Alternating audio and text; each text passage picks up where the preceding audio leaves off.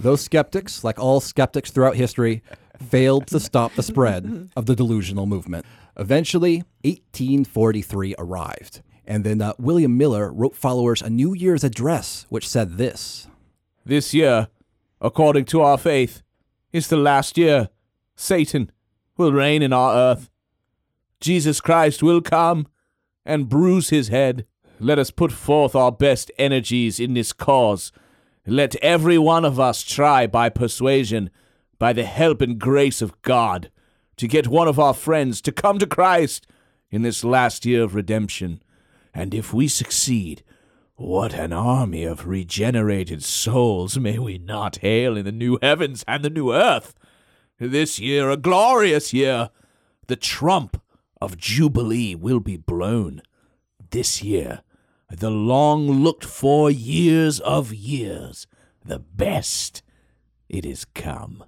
Despite the urging of Miller's supporters, he never personally set an exact date for the expected Second Advent. Miller eventually narrowed the time period that the Second Coming would arrive. My principles in brief are that Jesus Christ will come again to this earth, cleanse, purify, and take possession of the same with all the saints sometime between March 21st, 1843 and March 21st, 1844. A year window for which I could possibly die and not have to face the consequences. So March 21st, 1844, obviously passed without incident. But of course, despite that, the majority of the Millerites maintained their faith. On March 25th, Miller wrote this to Himes. I am still looking for the dear Savior. The time, as I have calculated it, is now filled up, and I expect every moment to see the Savior descend from heaven. I have now nothing to look for but this glorious hope.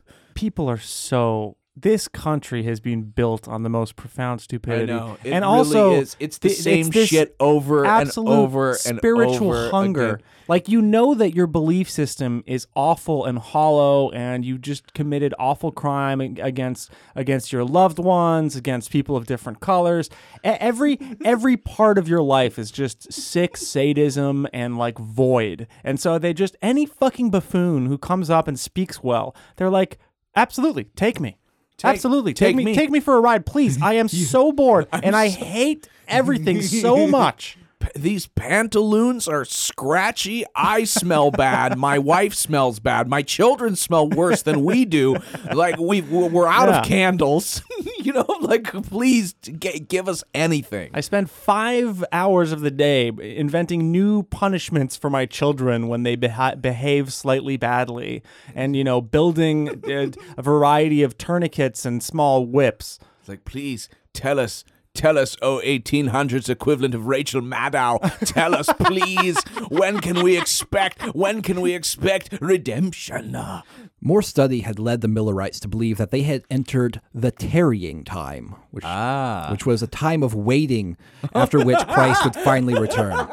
90 days of darkness or whatever? Yeah. It was like, there was like, well, the reference to this time of waiting, that's very sad and very difficult. It was like, they after May, they're even like some preachers started experiencing doubt, and they weren't feeling that, but they couldn't say it publicly because they were all in, so this was a very rough time for the Millerites. My balls, they have turned a deep violet. This is like they are ranging on the blue. It's like the QAnon grifters when Red October and, the 1,000 other predictions never came. It's like, well, with QAnon, it's always a great time of waiting. I mean, that's the whole. I mean, look, it's all right here. The structure has been set forth in the Bible. It's like it is holy to wait for something that possibly won't happen. when the entire cultural structure that you've created is just pain and awfulness, you have to tell yourself that there's a second life, and it's going to be fucking awesome, because you've spent all your time creating hell on earth, essentially. Just an awful place where no one's fucking happy, the system is highly punitive, and you just pass on sadism from generation to generation. And so you're like, please, after I die, there's something good, right? please, there has to be, because I have been such a piece of shit to everybody on Earth. And everybody has been such a piece of shit to me. To me. I hate my parents and my children hate me.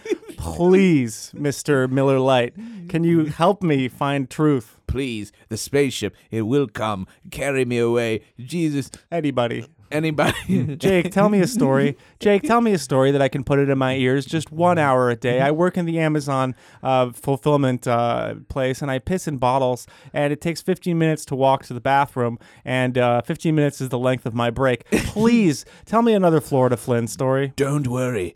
Don't worry. Jeff Bezos will come down in a magical beam beam ship. He will communicate to you telepathically. He will Absolutely. He will tell you that this suffering that you are committing now is so that you can. There is an employee break room that one day you will be allowed into. Every Tuesday, there's donuts in there. There's donuts in there, and possibly once or maybe even twice a year, a raffle for damaged products unable to be shipped to Amazon customers. We'll give them to you. It is our great displeasure to announce that we have found pieces of plastic in the donuts and that you may have poisoned yourself.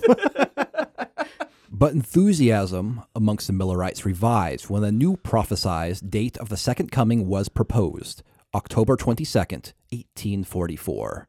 Interestingly, this date didn't come from Miller himself, but rather a Millerite preacher named Samuel S. Snow.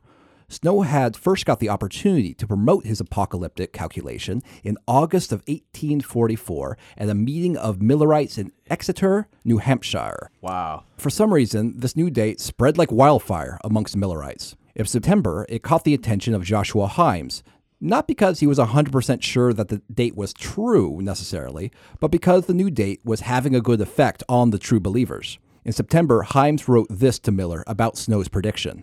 It has done away all fanaticism and brought those who were given to extravagance into a sober, discreet state of mind. 1843 never made so great and good impression as this had done upon all that have come under this influence. What I liked about this is that it shows like Himes is such kind of like I guess a manipulator. It was like, oh, hey man, this 1844 shit is they love it. They love the October 22nd, 1844. Let's do it. Let's go with this. 1844, people are digging it. I don't know. We've done tests. We've got the 18 to 44s just really responding. I was just hanging outside last week with a group of believers, and somebody said 1844, and everyone clapped and cheered. And man, you should have seen the smiles on their face. They looked truly happy to know that there was a date far enough away that they wouldn't be proved wrong soon. That their children and loved ones wouldn't once again mock them for their beliefs. And they could say, see. It's far enough away.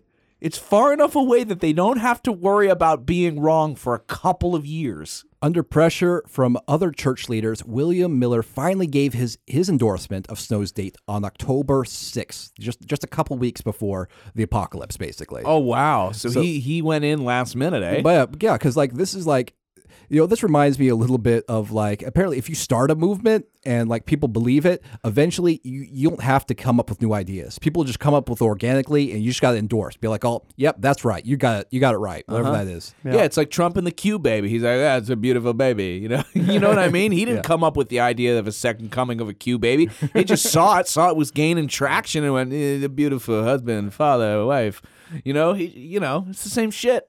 As the time approached, the people prepared. In Philadelphia, believers sold their houses for less than optimal prices. Oh my God. Others gave away their belongings, shut up their businesses, or completely abandoned their houses. In one Philadelphia store, the shopkeeper hanged a sign that read this: "This shop is closed in honor of the King of Kings, who will appear about the 20th of October.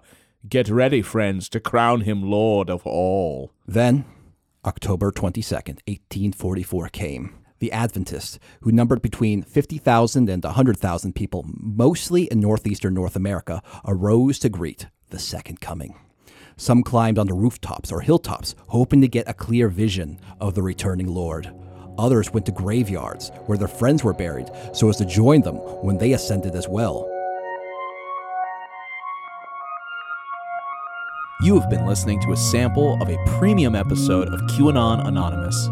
We don't run any advertising on the show, and we'd like to keep it that way. For $5 a month, you'll get access to this episode, a new one each week, and our entire library of premium episodes. So head on over to patreon.com/QAnon Anonymous and subscribe. Thank you. Thanks. I love you. Jake loves you.